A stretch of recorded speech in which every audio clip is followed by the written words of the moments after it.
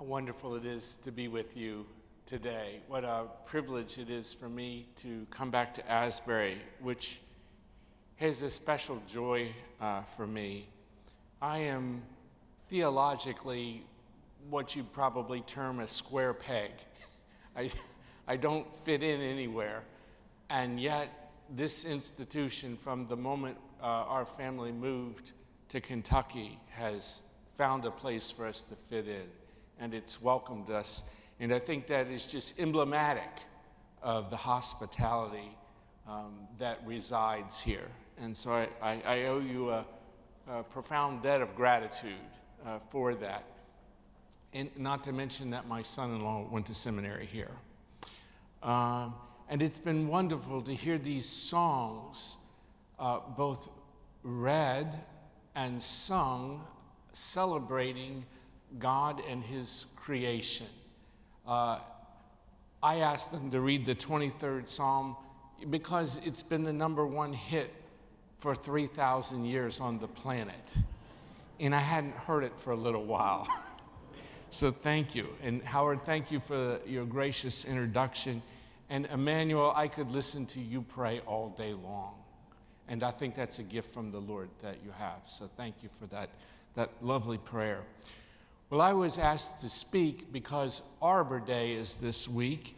And not surprising that they'd ask a guy who'd written a book on trees in the Bible to come and speak at a seminary about Arbor Day. Arbor Day, for those of you who aren't aware, was started in the United States in Nebraska by J. Morton Sterling in, I think, about 1870, I wrote it down here, 72. And it really took hold. There'd been other Arbor Days, but it really took hold and has become a planet-wide event.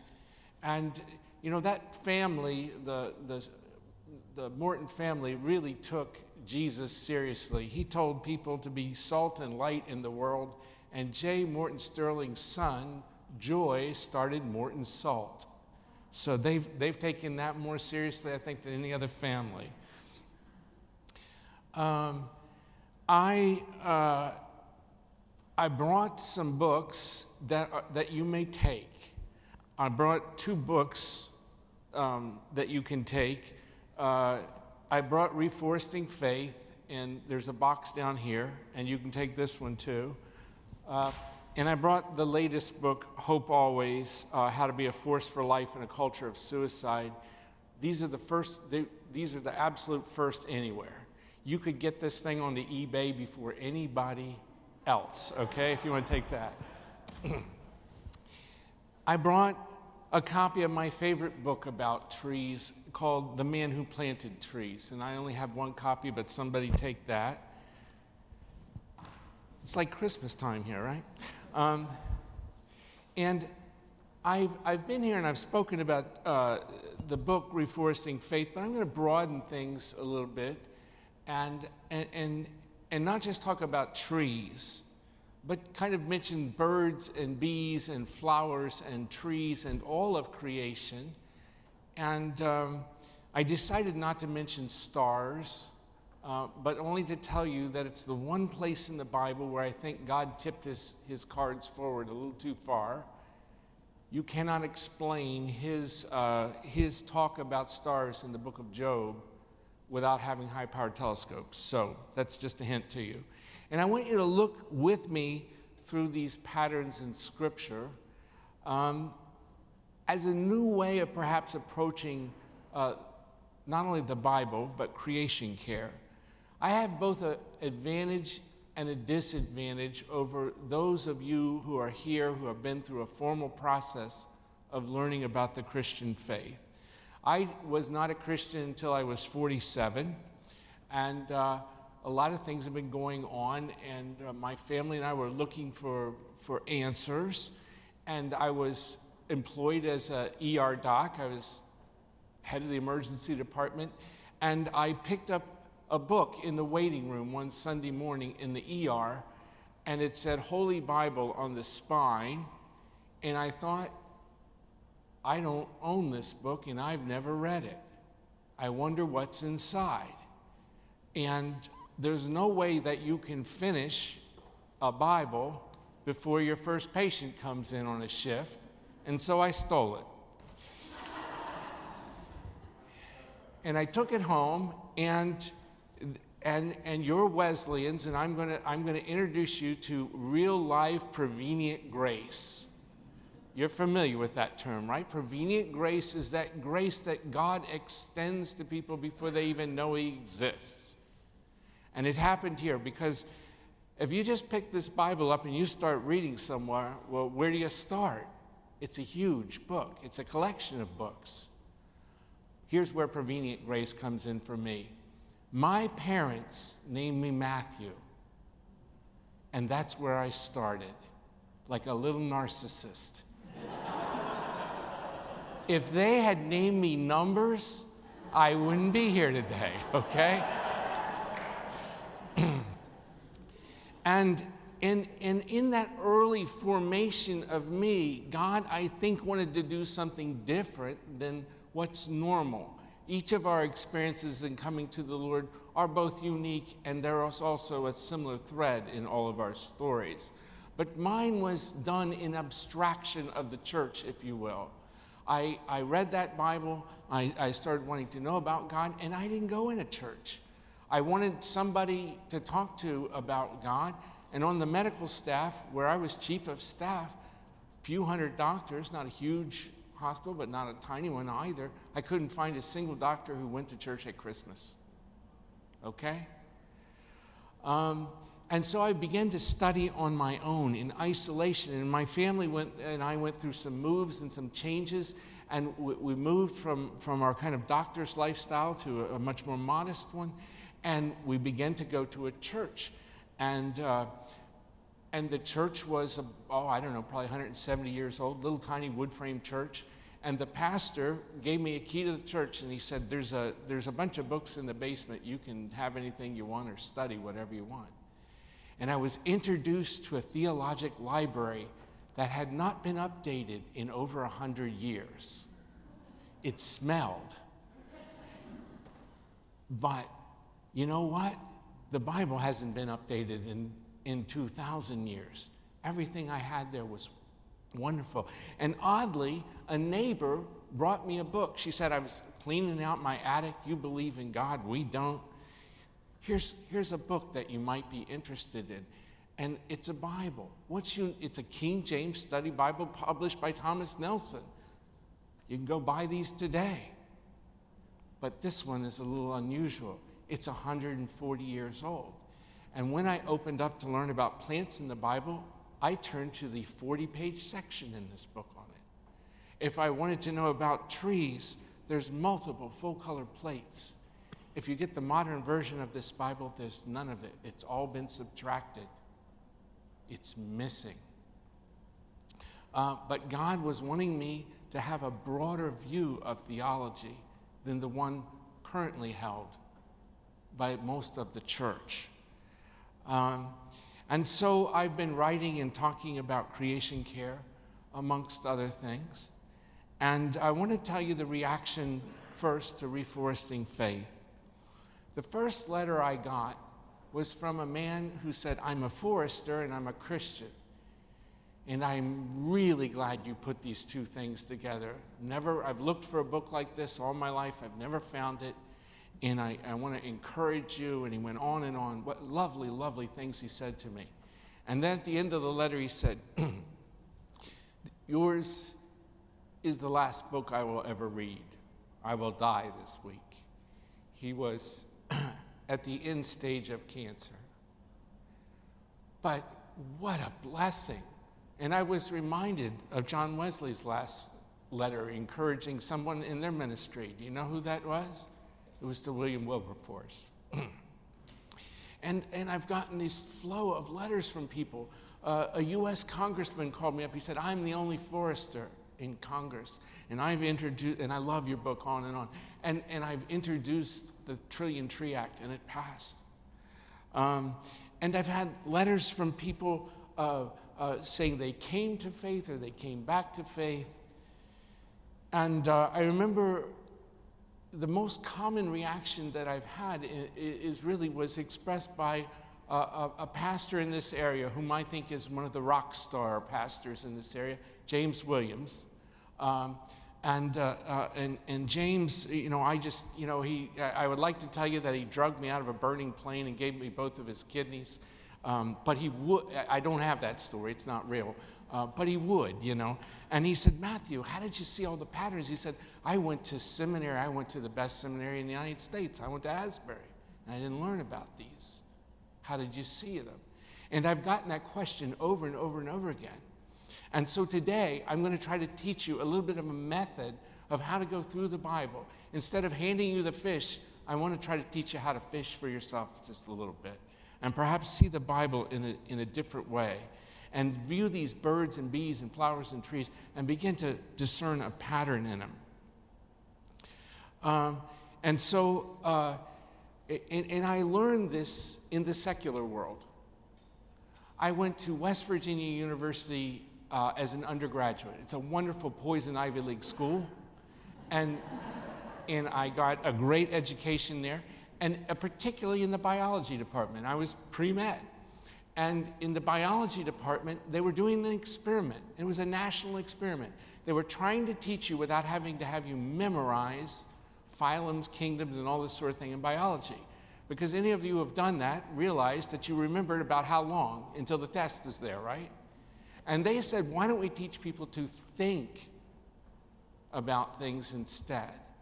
And that's part of where this process was learned from me. Again, God's prevenient grace in a life.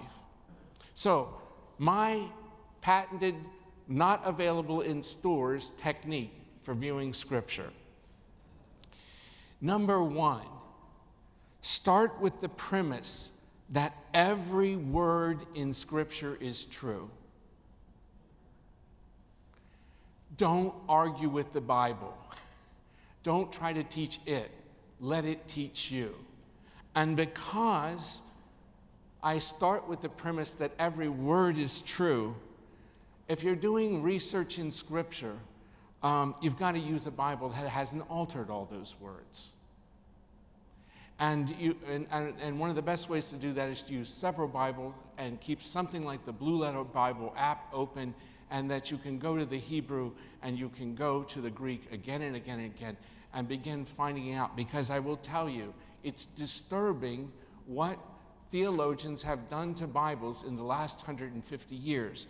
They didn't just subtract creation from the commentary section, they've literally subtracted it from the Bible. I give this example. If you take the following words, creation care words, that have to do with trees, the word tree, seed, leaf, branch, root, and fruit, and you count those up in a King James Bible. The King James is not perfect, but it's better than the rest, okay? When it comes to this. They occur 967 times. If you do that in an ESV, 230 of those words have been subtracted. An NIV, 267. An NLT, 274. And let me give you an example, a real concrete example of that, to show you how ridiculous it is in some places.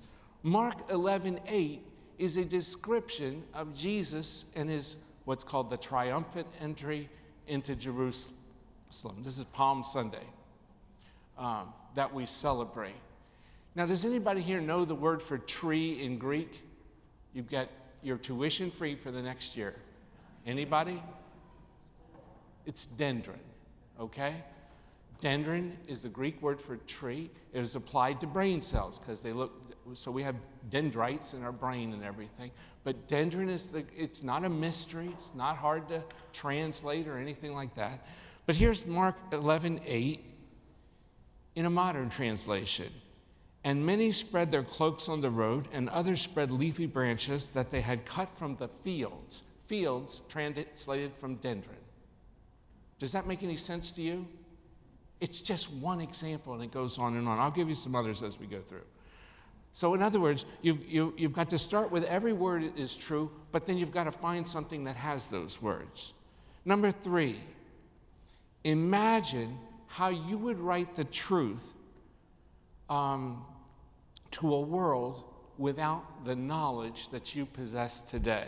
In other words, we understand atoms and physics and astronomy and electromagnetic forces and genetics and so forth, but you've got to communicate to a world that doesn't know any of that.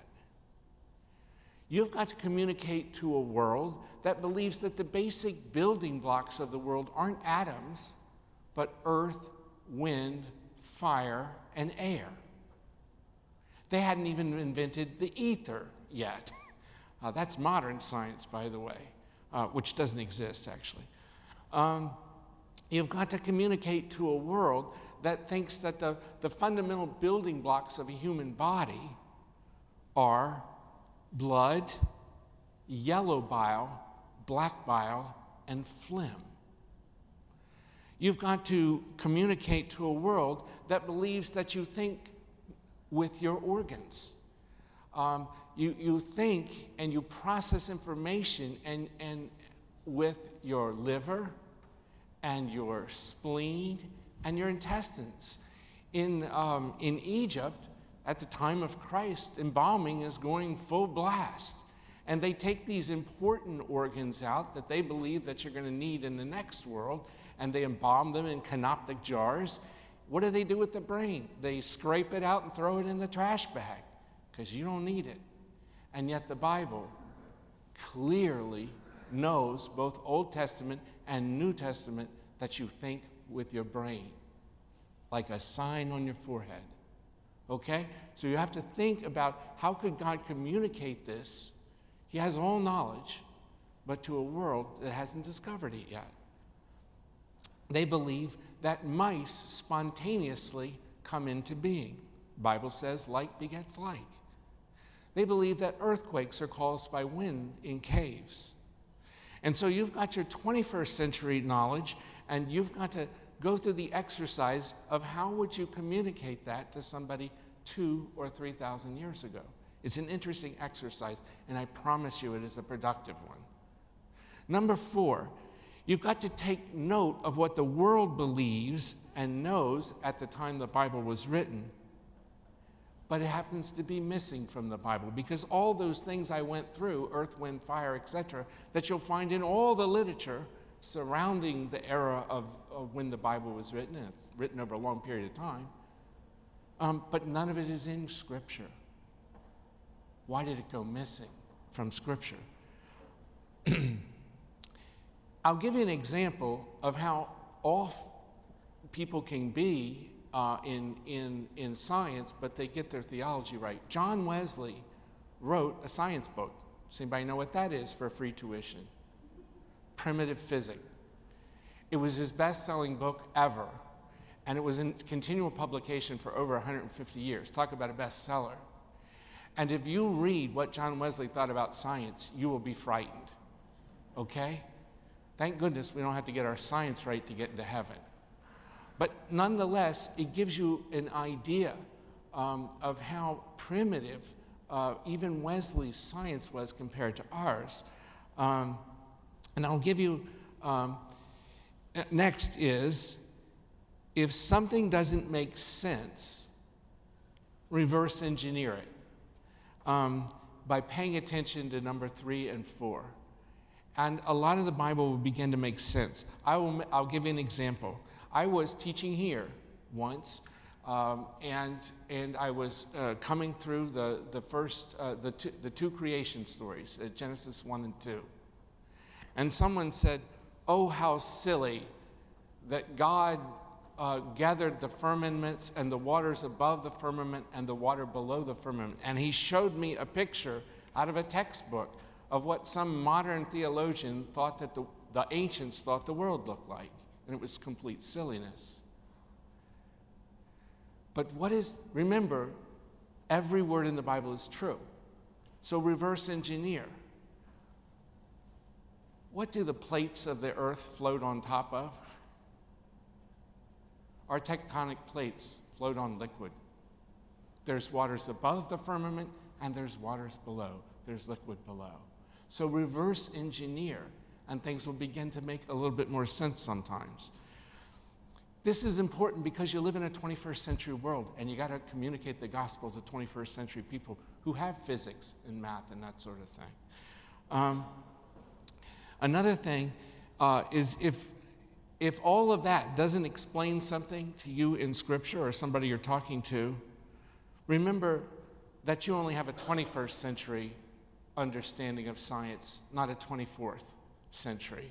You are as removed from what knowledge will be as John Wesley saying that if you rub sheep wool on your head, baldness will go away. He said it. Number 7, always identify the Alpha and the Omega in the Bible. I've found this to be an extremely useful exercise. What do I mean by that?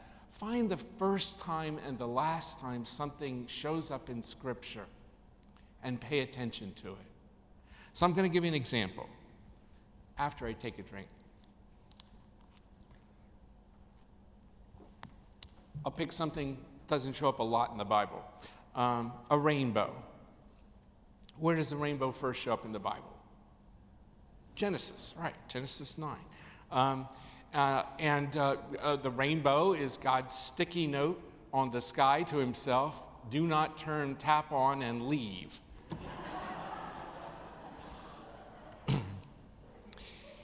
It's actually just called God's bow, not a rainbow, in Genesis. But do you know the next time, the last time, the Omega, that the rainbow shows up? It's in Revelation. It's in Revelation 4. And there it's described as a circle. Now the interesting thing is, what shape is a rainbow as seen from the sky? Any of you ever seen it from a plane? I fly all the time. It's a circle, okay? And interestingly, in Revelation, it's shifted to green. They say it's green. And I think about something in here because I think about Colossians 1, 16, 17, which I will read to you. For by him were all things created that are in heaven and that are in the earth, visible and invisible, whether they be thrones or powers, all things were created by him and for him, and he is before all things, and in him all things consist or are held together. Some translations say in him, and some say by him. It matters. I'll explain why in a moment here. The closest you can get to seeing Jesus, the cosmic glue that holds the universe together, is to go into a dark closet. A dark room is even better. There's not many dark rooms around anymore. But go into a dark closet that is completely dark and let your eyes completely adjust to it and take a roll of adhesive tape along.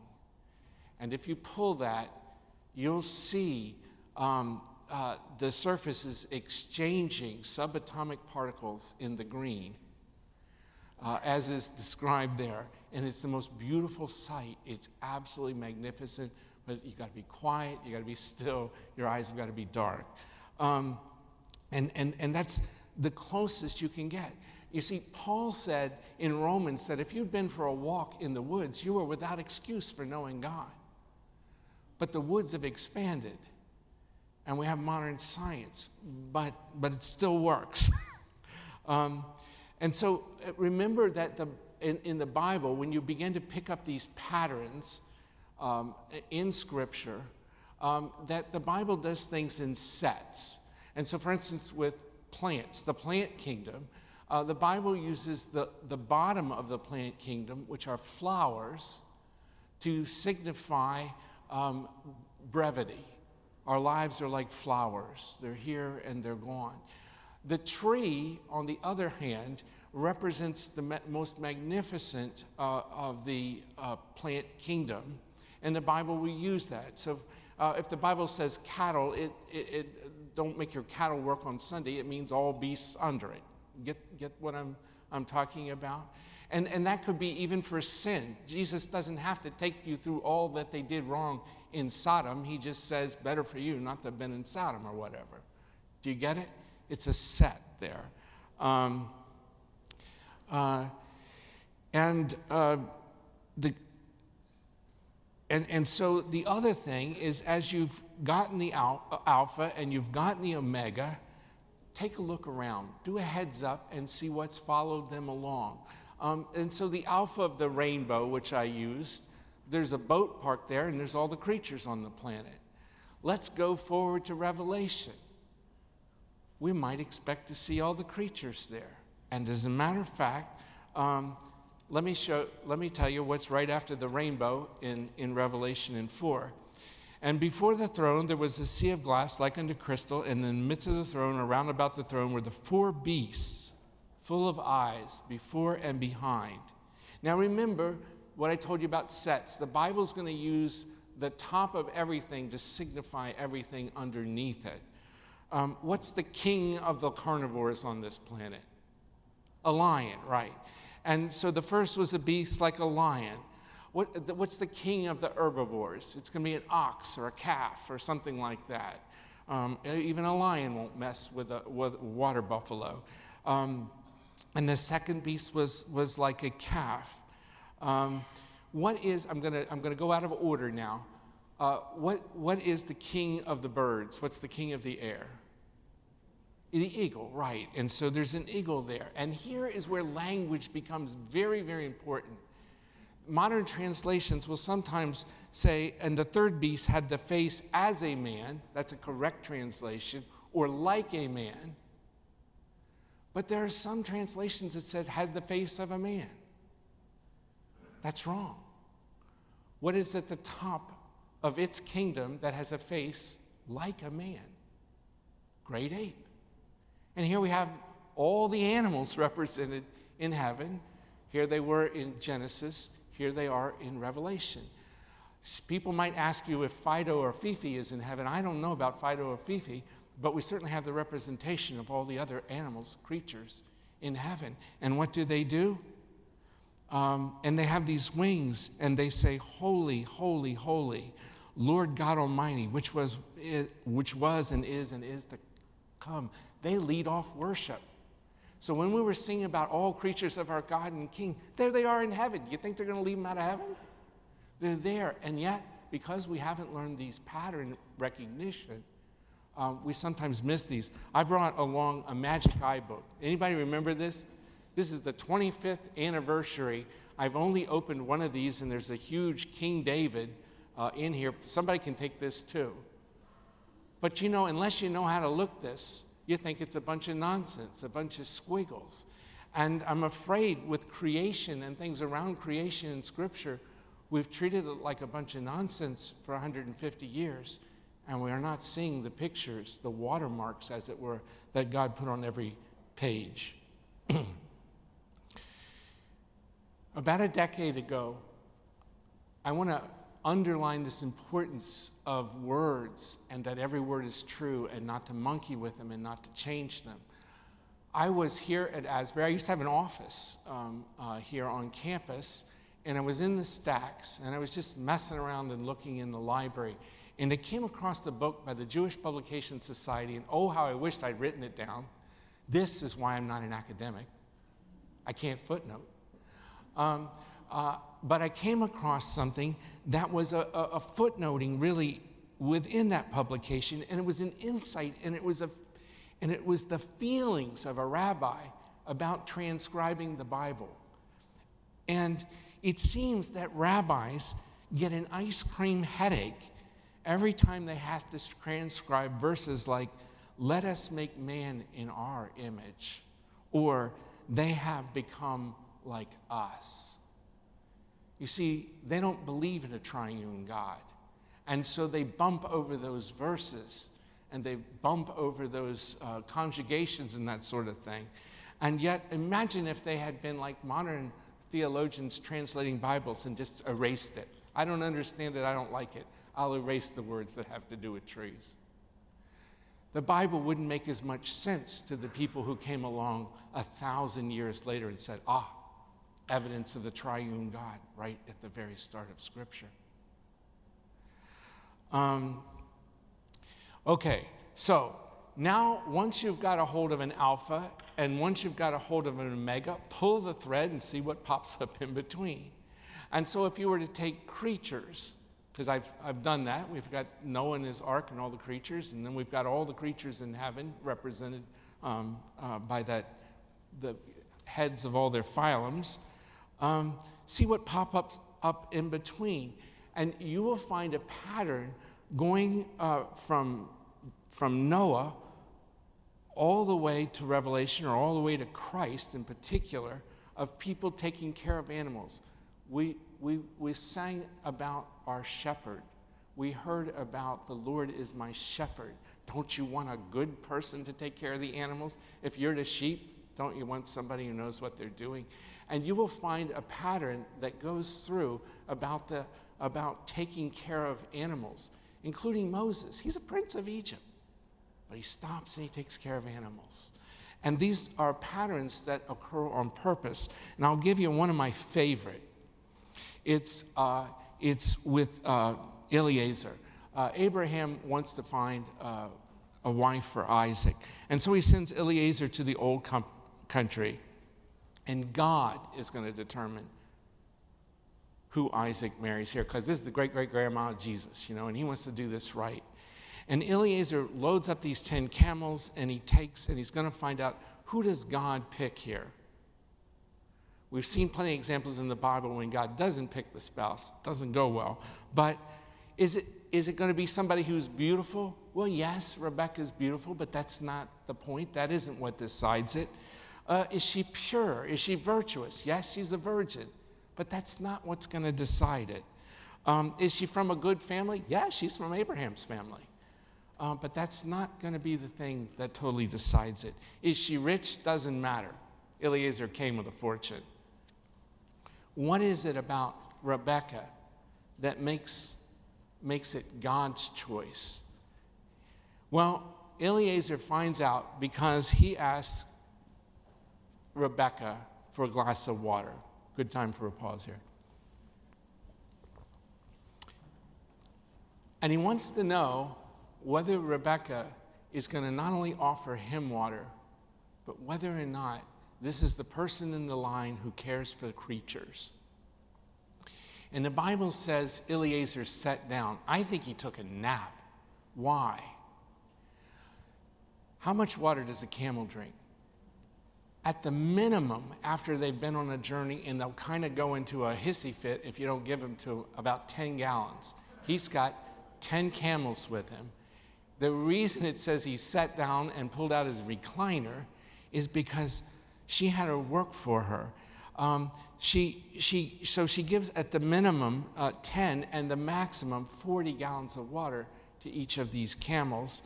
And the weight of that is 834 pounds to 3,300 and some pounds, over a ton. Okay? That's how deeply she cares about animals. And as if to underline that, they take the animals up to her house, and there's Laban. Now, Laban is, as you know, quite a character to deal with. But what is the first thing he does? He takes all those camels in, and he beds them down, and he feeds them. This is a pattern that goes through Scripture of caring for creation. And it goes through Moses and, of course, David and whatnot. And you can follow these patterns through with birds, etc. Now, the reason I'm not doing birds is there's actually been a number of books on birds in the Bible, but I'm going to give you the gold standard in my view. And that's Dorothy Stratton Porter's book on birds in the Bible. Dorothy Stratton Porter should be a hero of the faith. She was a phenomenon. She helped save the Limberlost Forest.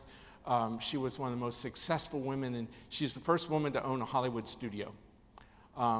She wrote the book Freckles and Girl of the Limberlost. Freckles has been made into a movie 3 times. You could go through with bees, etc., and flowers. And once you begin to understand these patterns, even some of the art around Christianity begins to make sense. Whether it's Botticelli or Leonardo da Vinci or the Van Eyck brothers, Every painting of the Annunciation practically for thousands of years has one kind of flower in it. There's a reason why.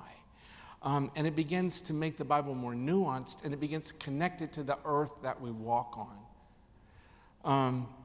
When you put the physical back into your theology, and when you see these patterns with birds and bees and flowers and trees, faith becomes more beautiful. It becomes more multifaceted.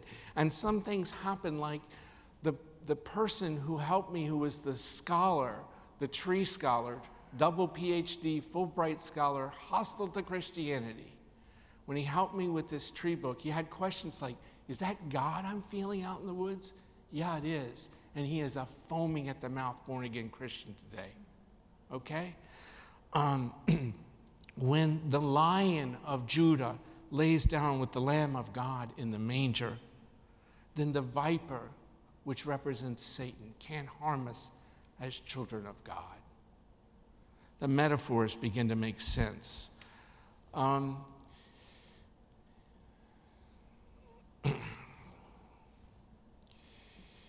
have been astounded by the number of people who have gotten their calling to ministry outdoors. Is there anyone here who's had that situation? Can I put you on the spot? Yes, several of you have gotten that. If you subtract nature from your theology, you're telling that person that's feeling the Lord like Paul said they would feel in Romans 1, and they're feeling, and in the whispering grass I hear him pass, we're going to sing that later, you're telling them that that's not valid, and indeed it is. And you begin to see the patterns of the trees, the ones I love the most. You know, there is a tree on the first page of the Bible. The first Psalm tells you to be like a tree. In the first page of the New Testament, in Jesus' family tree, there is yet another tree. Trees are the most mentioned living things in Scripture other than God and people. The Bible refers to itself as a tree. The biggest compliment it can give anyone is to call them a tree.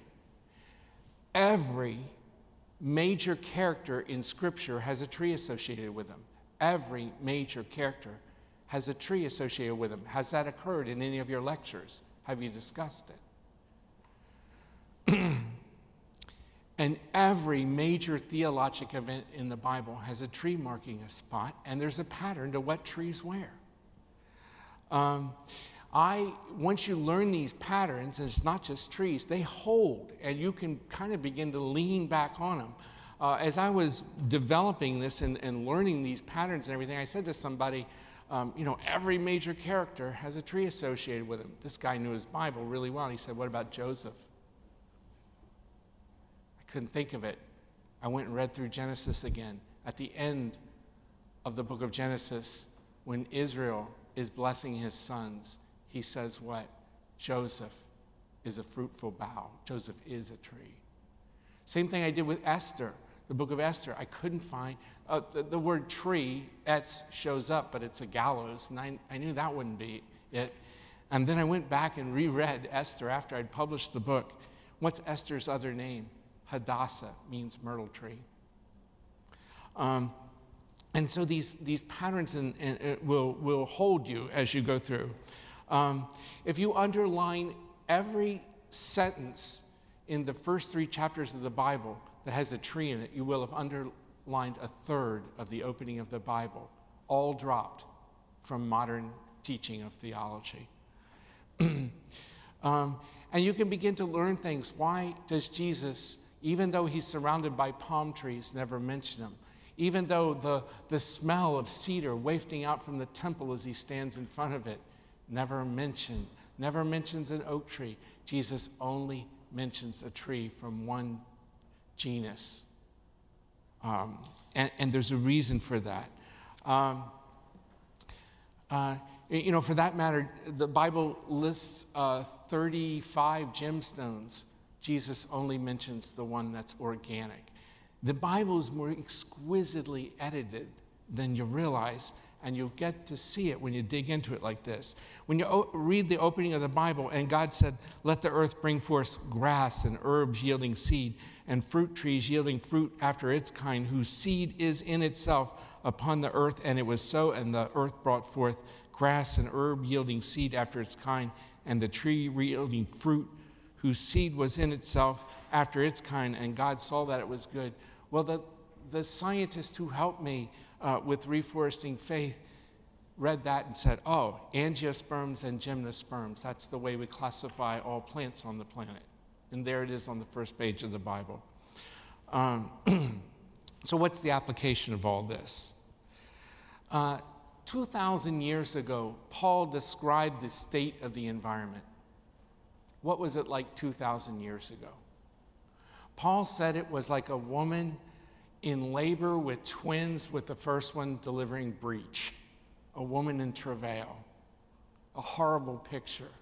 And I remember a woman in just such a condition in my medical training at George Washington University. She rolled through the door. She was brand new to this country. She didn't speak a word of English, and the horror on her face, knowing she was going to die. She didn't. Modern medicine. But that's how Paul describes the state of the environment 2,000 years ago. How would he describe it now? And we have to know that pollution is described in Scripture. When Adam and Eve fall, they tear a leaf off of a tree, not because they need food, not because they need shelter. It's the first act of environmental degradation because it was done for vanity. And then they scurry off and run and hide behind the trees when God goes, "You who, where are you?" And yet, the story begins to make more sense when you contrast that to where God starts to really get to work on this planet with Abraham. Because Abraham is the first person in the Bible to plant trees. And I want to give you just an example, again, of how modern theologians have tried to subtract creation from Scripture in every way they can. It goes again and again. If you compare Old and New, if you compare the Hebrew to the translations. Because in a modern translation, it says, "Then Abraham planted a tamarisk tree." And in the King James and in the Hebrew, I promise you, it says, "And Abraham planted a grove of trees in Beersheba." I don't know why Philistines filled the well in. I don't know why they pulled the trees up, including out of the Bible. But they do. And pollution versus restoration is a spiritual battle. The American church, and the church in general, is driving down the broad highway of dualism. And if you go into many churches today, not even a ray of light can make it in. Nothing in a church made by God. You are not called to be environmental scientists. You're called to rightly divide the Word of God.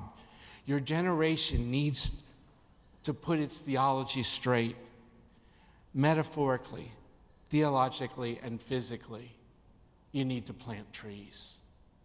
Go and be oaks of righteousness. Amen.